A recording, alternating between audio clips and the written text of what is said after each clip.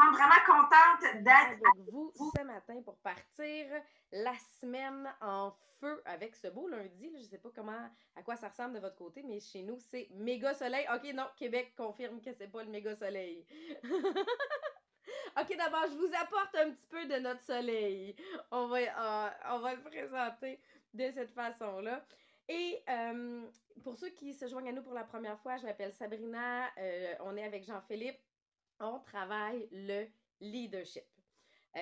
On est tous les deux directeurs en MLM et marketing de réseau. Et ce qu'on a découvert, c'est que si on veut développer nos business, il faut développer notre leadership. Puis aujourd'hui, que c'est vraiment très, très aligné. Mais ça se peut que toi, tu ne sois pas en business. Mais je te le dis, le livre Leadershift de John Maxwell peut t'aider aussi énormément parce que là, on parle de mindset, on parle d'attitude, on parle de façon de réagir. Donc ça, c'est bon au quotidien pour un peu tout dans nos vies. La semaine dernière, on avait parlé comment on pouvait aider les gens à se développer avec un peu d'aide. Donc, premièrement, il fallait que nous, on soit en succès. Mais deuxièmement, après ça, comment je peux les aider en leur donnant un peu d'aide? Premièrement, en ayant mon attitude de service, de serviteur, être au service des gens. Donc, que je sois déjà dans l'alignement pour aider les gens. Deuxièmement, d'être disponible. Puis on a défini, là, vous irez voir le podcast, je vais vous mettre le lien pour ceux qui veulent réécouter. On a défini c'est quoi être disponible. Là. C'est pas répondre 24 heures sur 24 à tout le monde. Là. C'est être disponible pour les aider à développer leur leadership. On a aussi parlé que, dans le fond, je vais attirer les gens qui veulent vraiment se développer. Parce que si j'ai une attitude de leader, ben, je vais attirer ceux qui veulent vraiment se développer. Parce que dans les faits, je vais faire peur à ceux qui ne veulent pas se développer. Donc, je vais attirer ces bonnes personnes-là et que ma façon de découvrir vraiment le leadership de quelqu'un, ben, c'est de travailler avec cette personne-là, de lui déléguer des tâches. Parce que parler, c'est une chose. Être en action, c'en est une autre. D'ailleurs, aujourd'hui, on va parler de ces actions-là. On va parler des attitudes. En réalité, on va parler, ils appellent ça comment rallonger l'échelle. Donc, comment les amener à voir au-delà de ce qu'ils avaient eux-mêmes prévu ou eu comme vision de ce qui pourrait être le succès. Donc, Jean-Philippe, je te laisse déjà commencer dans le sujet. Vous m'avez partagé. Si vous n'avez pas partagé, c'est le temps de le faire. Puis, je vous le dis, là, encore une fois, c'est un sujet extraordinaire. À chaque semaine, je réalise que j'aime encore plus ce livre-là. Oui, absolument, parce que c'est le troisième stade, dans le fond, le troisième stade de l'échelle qu'on est en train de couvrir. On a commencé avec le premier, donc d'être capable de grimper l'échelle soi-même, donc être capable de se leader. Ensuite, on a parlé de tenir l'échelle, donc oui, cette attitude-là de, voyons, voyons,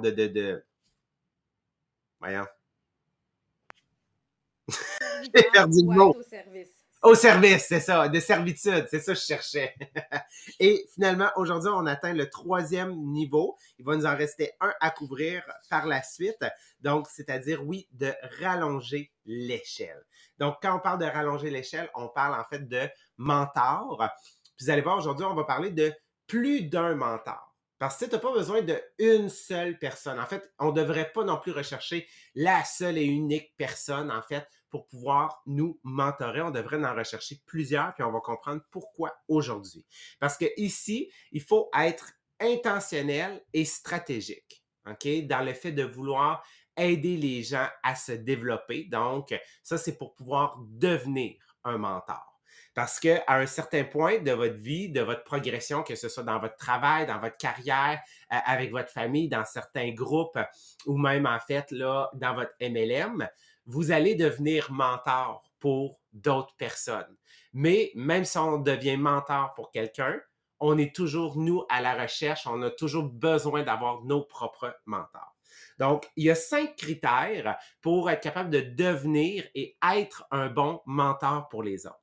Premier critère, c'est être en succès. OK? Donc, le succès. Parce que être un mentor, en réalité, c'est autant un verbe qu'un nom. OK? Donc, autant je vais pouvoir mentorer quelqu'un que quelqu'un va être mon mentor. Donc, quand on parle du verbe, OK? Donc, du verbe mentorer, c'est à propos de ce que tu fais. Ce sont les choses que tu fais. C'est par rapport à ta productivité, par rapport à ta proactivité. Est-ce que tu es en action? Est-ce que tu es capable de générer des résultats rapidement? Est-ce que tu es capable de générer des résultats, dans le fond, qui vont amener succès aux autres? Est-ce que tu es capable de générer ces résultats-là rapidement? Ensuite, quand on parle d'un mentor, donc qui est un nom, OK? C'est quelque chose que tu es. C'est ce que tu représentes et on va te définir par rapport au fait que est-ce que tu as du caractère en tant que personne?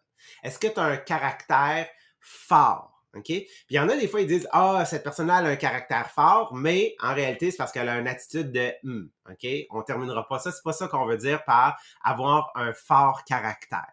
Avoir un fort caractère, ça va être des éléments qui vont te définir. Et pour pouvoir, en fait, vous aider à le comprendre, je vous suggère aussi un livre de John Maxwell. Ça s'appelle « Leader, avez-vous ce qu'il faut? Les 21 qualités indispensables à tout leader ».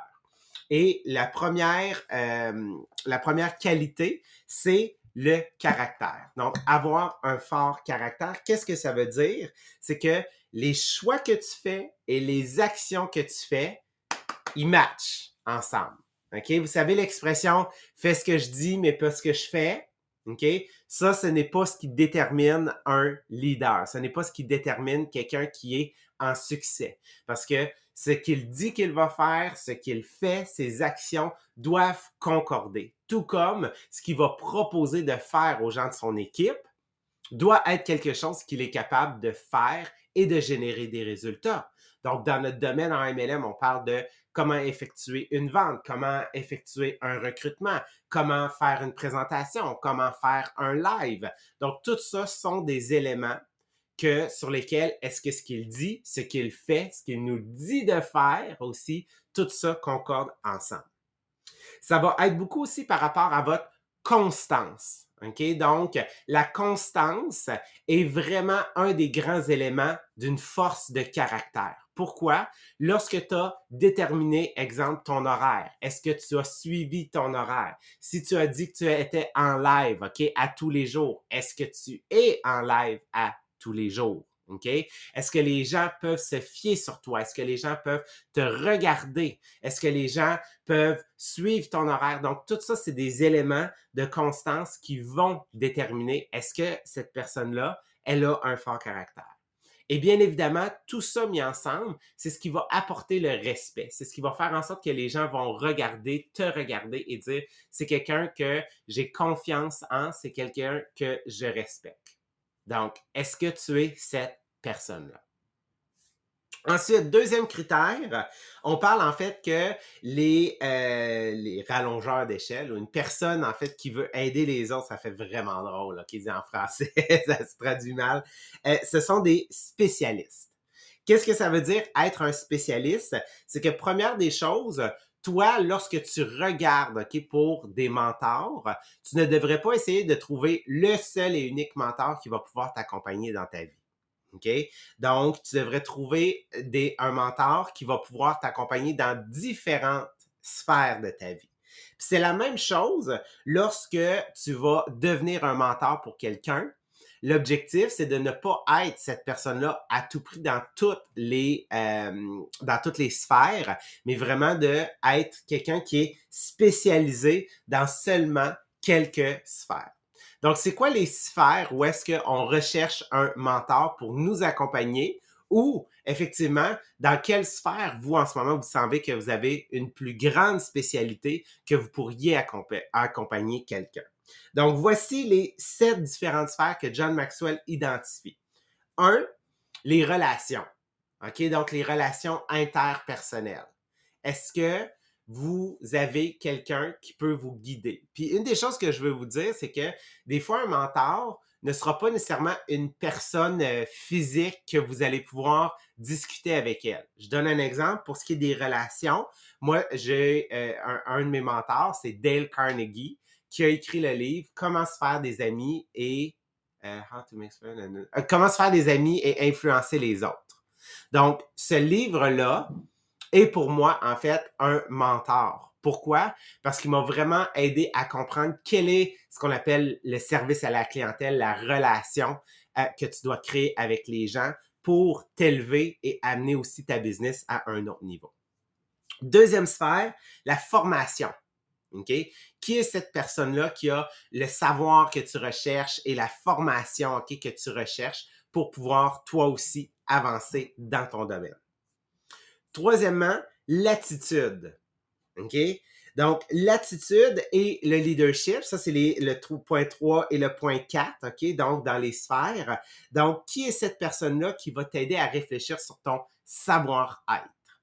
Et qui est cette personne-là qui va pouvoir t'aider à t'élever dans le leadership? Donc, quand tu vis une situation difficile ou une situation particulière à gérer avec un membre de ton équipe, un collègue de travail, vers qui tu te tournes pour demander conseil. OK? Donc, dans cette situation-là, comment tu devrais réagir ou comment tu aurais dû réagir pour pouvoir en fait t'aider dans tes actions futures. Ensuite, ah oui, vas-y, Sabrina. Ben, c'est juste parce que je trouvais ça drôle vu qu'ils étaient tous mis un après l'autre. Puis, tu sais, dans le fond, chacun a ses forces. Moi, je pensais, entre autres, à une psychologue que j'ai déjà consultée dans le passé. Puis je me disais, elle m'aidait vraiment pour ma gestion des émotions, comment je réagis, tout ça. Mais si j'avais eu une question à y poser de leadership, comment gérer dans ma business, oubliez ça, là. C'était pas à elle que je devais poser la question parce que elle était vraiment une personne de relation d'aide, mais zéro une personne de leadership. Fait que c'est là qu'il faut que j'arrive à distinguer à qui je pose la bonne question. C'est pas parce qu'elle est un mentor dans ma vie pour certains points qu'elle l'est pour le reste. Puis des fois, on fait effectivement cette erreur-là de dire « Ah ben elle va pouvoir m'aider. » Ouais, mais c'est-tu sa force? C'est-tu sa force? Non. OK, c'est une belle ressource pour toi à qui tu peux poser des questions. Mais si c'est pas sa force, c'est pas à elle que tu poses la question. Exact. Exactement. Ensuite, les trois dernières sphères pour lesquelles on recherche un mentor, la communication, donc m'aider à m'exprimer, mais aussi m'aider à partager ma vision, m'aider à partager mon pourquoi, ma mission. Ensuite, l'avant-dernier, la santé. OK? Donc, quelqu'un qui va pouvoir, oui, m'orienter sur comment est-ce que je peux en fait prendre soin de moi, donc physiquement et mentalement. Et le dernier, la foi. OK? Donc, cette personne-là qui va pouvoir peut-être plus m'aider du côté spirituel. OK? Pour certains, ça va être dans la religion. Pour d'autres personnes, ça va être plus dans la méditation. Donc, qui va être cette personne-là? Puis bien évidemment, lorsqu'on est dans notre début d'aventure, en tant que personne qui recherche des mentors ou nous, en tant que mentor pour quelqu'un, au départ, on est un peu plus dans la base. OK? Donc oui, on va pouvoir guider une personne sur plus d'aspects. OK? Parce qu'on est encore dans le début de notre aventure et ce sont des situations qui sont plus génériques, plus générales.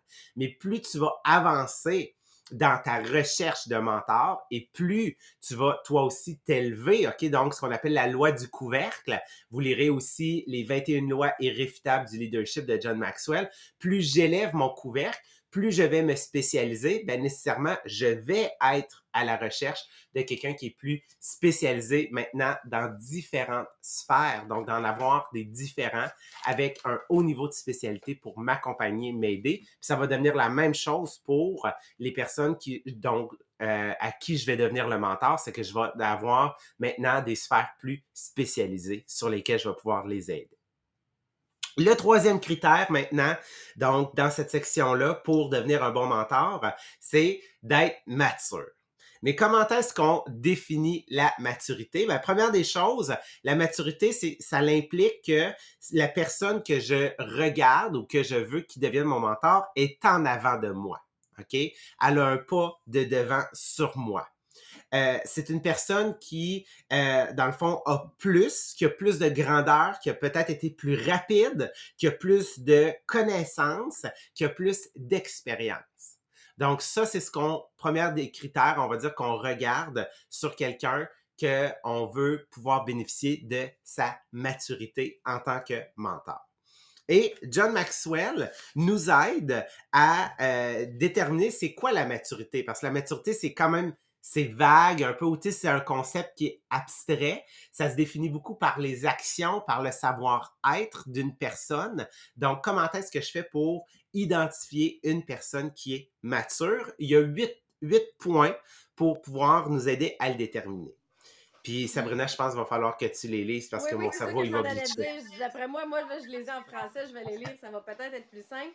Et on va se le dire, là, quand j'ai lu ça, j'avais en tête les leaders qui sont en succès et j'avais en tête des leaders, tu sais, puis je vais vous le dire, vraiment très honnête, là, de ceux qui n'avaient pas les qualités. Moi, j'ai eu Donald Trump pour certains points en exemple dans ma tête. Parce que ça enlevait rien au leader, au fait que, OK, c'est un problème de maturité. C'est ça que ça m'a permis d'identifier certains points. Vous allez voir, vous allez reconnaître certains points. Mais la première chose, c'est la capacité de prendre des décisions en fonction de l'image d'ensemble et non uniquement celle de la vue de nez, qu'il appelle. Le big picture versus le qu'est-ce qu'on voit juste en avant de nous. Puis je sais qu'il y avait un bel exemple justement de comment des fois on oublie de prendre un pas de recul. Tu sais, pourquoi on dit de prendre ce pas de recul-là, puis que toi, ça t'a permis de garder ce leadership-là et ce mentorat-là avec ton monde, que si tu avais réagi tout de suite, tu aurais perdu ce point-là. Ouais, c'est beaucoup par rapport aux émotions. Donc, quand on parle d'avoir, tu sais, la vision d'ensemble versus effectivement une vision qui est fermée, c'est beaucoup par rapport à tes émotions parce que si tu réagis sur le coup, ben, on est influencé par deux types d'émotions. Des émotions qui nous amènent à vivre de la douleur ou du plaisir. Donc, puis parfois, c'est pas toujours, exemple, en fait, quand on est dans la douleur, ben, on va réagir, puis parfois, on va regretter. Et quand on est uniquement dans le plaisir, ben, des fois, c'est qu'on ne verra pas la situation exactement comme elle l'est. Parce que je veux faire attention à ces émotions-là que je suis en train de vivre. Donc, je veux prendre ce pas de recul-là. Ensuite, on va y aller avec la deuxième. Oui, le deuxième, c'est la capacité de supporter les désagréments, la frustration, les malaises et la défaite sans se plaindre ni s'effondrer. Mm-hmm. Tu sais, je me plains que ça va pas bien, mais j'essaie d'être un leader.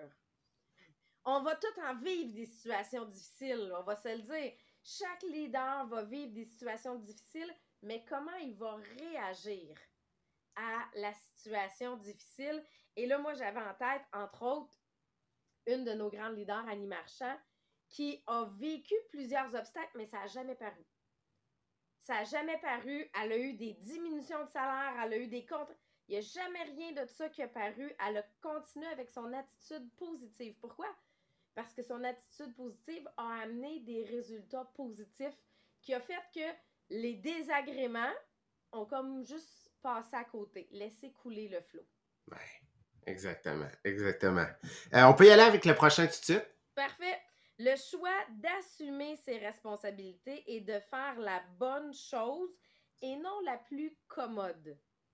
Ce qui me tente versus ce qu'il faut faire.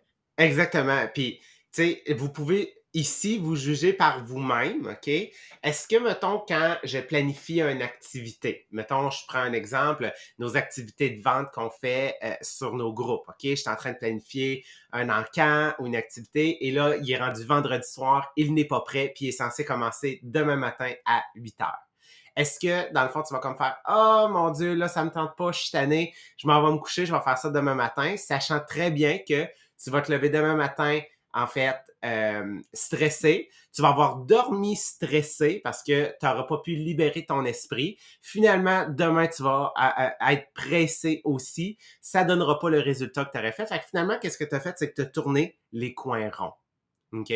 Donc, est-ce que tu es capable de dire non, il faut que je le fasse, même si je me couche un peu plus tard, même si je dors moins, ben au moins je vais mieux dormir, je ne serai pas stressé de cette situation-là. Donc, de faire ce que tu as besoin de faire et non nécessairement des fois ce qui nous tente de faire parce qu'on sait le type de résultat que ça peut apporter. Et j'aime beaucoup là-dedans le mot assumer ses responsabilités. C'est pas parce que tu as eu de la visite que tu n'as pas eu le temps de le faire. c'est pas parce que ton enfant a été malade que tu n'as pas eu le temps de le faire. C'est que ça n'a pas été mis à l'horaire. Moi, je peux vous dire, je donne un exemple, là, mon programme de conditionnement. Pour moi, c'est très, très, très important dans ma journée parce que c'est ce qui vient m'enligner pour ma journée. Fait que même à l'hôpital, je le fais. Savez-vous quoi? Même à l'hôpital avec ma fille, je programme mes pauses. Fait qu'il n'y a pas d'excuse que je ne fais pas ma vente parce que je suis à l'hôpital. Vous comprenez? Donc, si ça devient clair que j'assume 100% ce que je fais, parce que dans le pire des cas, je vais déléguer quelqu'un pour le faire si je ne suis pas en mesure de le faire, mais la tâche va être faite assurément. Si j'ai dit que j'allais faire quelque chose, la tâche va être faite assurément. Donc, j'assume ma responsabilité. Qu'est-ce que j'ai à faire pour que ce soit fait? Ça se peut que des fois, ça soit dormir moins. Ça se peut que des fois, ce soit de dire, ben, je vais arriver en retard à un souper. Pourquoi? Parce que j'ai annoncé que j'allais avoir une tâche à faire, que j'allais la faire. Il y a des gens qui l'attendent. Puis ça, c'est là qu'on voit le leader à travers tout ça. Et ça vient couvrir le prochain point, la volonté de persévérer dans une tâche, un projet ou une situation jusqu'à la fin. Parce que souvent, c'est ça, on est bon pour partir plein de projets, plein d'affaires. Est-ce que je vais la faire réellement au complet? Parce que quand je l'ai annoncé que ça serait fait, je n'ai pas le choix de me rendre à la fin. Sinon, les gens ne pourront plus me truster. Je ne peux pas être un mentor si je ne suis pas trustable. C'est ça qu'il faut voir. Les gens attendent les résultats quand je veux mentorer. Et je vous donne un exemple. Là. Imaginez là, que Maria, notre top new leader, demande à quelqu'un de faire une tâche pour un meeting et que la tâche n'est pas faite. C'est quelque chose qui ne peut pas arriver, là, vous comprenez? C'est une situation qui ne peut pas arriver. Encore, il faut qu'elle soit faite, puis faite au-delà des attentes. Pourquoi?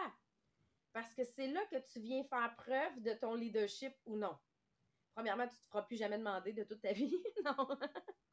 Non, mais ce que je veux dire, c'est que tu vas avoir fait preuve de quelles sont mes qualités de leader.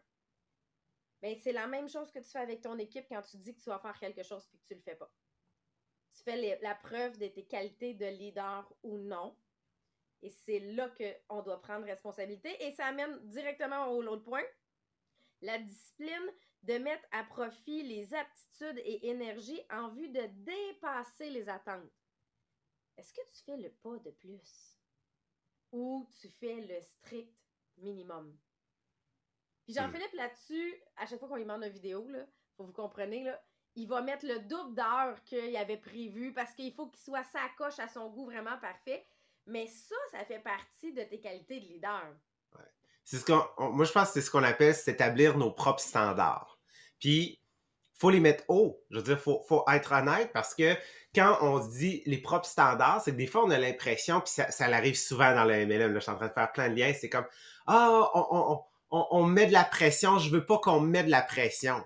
Alors qu'en réalité, il y a personne qui nous met de la pression, c'est quels sont tes standards auxquels toi, tu veux vivre, auxquels toi, tu vas être heureux et que tu vas être fier, OK, qui vont t'avoir élevé vers le haut. Donc, quand tu t'établis ces standards-là, puis quand tu fais des actions, on te demande exactement de faire une vidéo. Moi, je le sais, qu'est-ce que j'attends de moi, parce que je le sais, l'impact que ça va avoir aussi auprès des autres. Donc, oui, absolument, de faire ce pas de plus, c'est par rapport à s'établir nos propres standards et y vivre et être heureux et de comprendre que c'est pas une pression qu'on se met, c'est de vivre selon des standards qui vont faire en sorte que tu vas te sentir heureux. Puis après, tout va débouler. Puis tu sais, je poserais la question, par qui tu veux être coaché? Celui qui fait son minimum ou celui qui va au-delà des attentes? Ben, je vais être coaché par celui qui va au-delà des attentes. Mais ça, c'est une preuve de maturité. Le prochain point, la capacité à recevoir des informations délicates et de les garder confidentielles. Il me semble que le message est clair. On n'a rien à rajouter. Ben, tu sais, dans le fond, là, c'est parce que pourquoi une information reste confidentielle? Des fois, c'est ça que les gens ne comprennent pas. Puis, je vais vous donner l'exemple avec un enfant. C'est pas toute chose qui est bonne à dire à un enfant. Pourquoi? Parce qu'il n'est pas encore prêt à absorber l'information. Ben, c'est la même chose en business, c'est la même chose en relation, c'est la même chose de... S'il y a une information qui est confidentielle, c'est que présentement, on peut créer un vent de panique en la disant parce que les gens ne sont pas prêts à avoir l'information ou on n'a pas toutes les informations. Tu sais, des oui-dire, là. Donc, très important à titre de leader, il y a souvent des situations qui vont arriver. Ta boîte. Parce que c'est pas, toute chose n'est pas bonne à dire nécessairement à l'ensemble de l'équipe si ça cause aucun dommage, mais c'est tout simplement que c'est pas une information utile pour ces gens-là. L'autre principe, c'est l'ouverture nécessaire pour parler de difficultés personnelles lorsque c'est approprié et utile. Là, ce qu'on dit, c'est pas de compter tous tes problèmes à longueur de journée à ton monde. C'est, tu sais, ils ont besoin de savoir que c'est pas toujours tout facile. Parce que si c'est toujours un nuage rose, ça devient décourageant. On va se le dire, parce que ceux qui vivent pas un nuage rose tout le temps se disent, ben là, moi, ça marche pas. Mais, il y a un mais derrière ça. L'idée, c'est de montrer les difficultés une fois que tu les as surpassées. C'est pas quand c'est dur que t'en parles. C'est une fois que t'as fini. Le test des 3 passoires. Merci, Nancy. Hein? C'est une fois que tu as passé à travers la difficulté que là, tu peux leur dire, j'ai vécu telle difficulté, regardez, je suis en succès. Moi, quand j'ai été vraiment malade, le premier mois, je n'ai pas dit un mot par rapport à ça. C'est le jour où j'avais assez d'énergie pour bien fonctionner que je leur ai dit, regardez, pendant que j'étais malade, j'ai été en augmentation parce que j'ai fait telle action qui m'a permis de passer à travers malgré mon état de santé. T'sais, c'est comme quelqu'un qui a un cancer, c'est pas quand il est en traitement qu'il va l'annoncer exactement nécessairement, c'est après. Pourquoi? Parce que tu veux pas la pitié, là. Tu veux pas tous les messages de pitié quand t'as pas déjà d'énergie. Tu veux donner l'énergie aux gens en disant, voici, j'ai eu des difficultés, mais on peut passer à travers. Puis ça, c'est vraiment, je pense, Jean-Philippe, un des challenges à titre de leader, de quand montrer qu'est-ce qui est difficile ou non, puis de quand montrer comment surpasser les obstacles. Parce que des fois, je vais tomber dans le « je me fais plaindre » versus « j'inspire ». Exact. C'est beaucoup par rapport au... on parlait les 4 langages du leadership. Quand on parle de partager des histoires et de partager une vision, ben ça en fait partie. Donc, comment est-ce que je fais pour raconter une histoire qui, effectivement, montre un moment difficile, l'histoire en N, mais que ça devienne un moteur pour les gens, pour qu'ils puissent bâtir par la suite, puis eux, progresser dans leur situation qu'ils sont en train de vivre en ce moment. Fait que le principe du N, ça prend un up après. C'est pas quand t'es dans le down que c'est le moment de partager. Puis oui, tu vas le partager avec d'autres mondes en passant. Là. Je dis pas de pas en parler quand ça va pas. C'est de ne pas en parler en tant que leader à ton équipe. Tu vas en parler à ton mentor sur tes attitudes personnelles toi-même. C'est un peu comme quand il y a quelque chose qui va pas. Moi, je parle à ma directrice upline. C'est pas à mon monde en dessous que je vais en parler. C'est ma directrice upline qui, elle, je vais lui poser des questions. Donc, c'est exactement le même principe. Et là, on y va aussi à dernier point, la compassion nécessaire pour entrer en relation avec les autres sans chercher à les corriger. Sans nous avoir la bonne réponse. On est là pour inspirer, pas corriger. Puis ça aussi, Jean-Philippe, c'est quelque chose qui est difficile des fois, je trouve, quand on commence à développer notre leadership, de pas... Parce que là, tout d'un coup, on est vu comme des boss et non comme des mentors. Ouais. Puis on est vu comme quelqu'un qui a, oui, de la connaissance puis de l'expérience, mais tant que on se fait pas poser la question, on peut pas répondre. Donc, il faut faire vraiment attention à la manière dont on va s'exprimer parce que si, exemple, j'arrive, on appelle, c'est quoi l'expression, avec mes bottes, mes capes d'acier ou mes bottes, je me souviens plus, là, il y a comme une expression, tu sais, j'arrive avec les talons bien pesants, ben, ça fonctionnera pas parce que la relation de confiance est en train de se briser vers une relation effectivement, tu sais, de supériorité et c'est pas le cas, OK, ici. Donc, oui, effectivement, j'ai une expérience, mais ça dépend. est-ce que toi, tu es prêt à recevoir cette information-là? Tant que tu me le poses pas la question, je peux pas te donner cette réponse-là parce que tu sauras pas quoi en faire. Puis ça se peut que ça devienne une situation de confrontation. Donc là, finalement, ça servira à rien, c'est peine perdue. Et là, j'aime vraiment ça. Il termine cette section-là parce que demain, on va couvrir les 2 derniers points. Mais il termine cette section-là en disant la maturité dans le mentorat est très important. Pourquoi? Parce qu'on enseigne ce que l'on sait, mais on reproduit qui l'on est. Donc, mon attitude, ceux que je vais mentorer vont avoir la même attitude, vont avoir les mêmes réactions. Ils vont reproduire mes actions et non mes paroles. Donc, il faut que j'ai cette maturité-là pour qu'eux l'aient. Après ça, tu leur reproches qu'ils ne l'aient pas. C'est ça, exactement. Fait que, un gros merci Sabrina pour la dernière partie. Donc, demain, Sabrina va couvrir les 2 derniers critères dans la section 3 sur comment, en fait, rallonger l'échelle pour les gens, comment est-ce qu'on peut les amener au niveau supérieur. Donc, sur ce, un gros merci d'avoir été avec nous aujourd'hui. On se revoit demain matin à 8h30 pour terminer cette section-là du chapitre. Bonne journée tout le monde!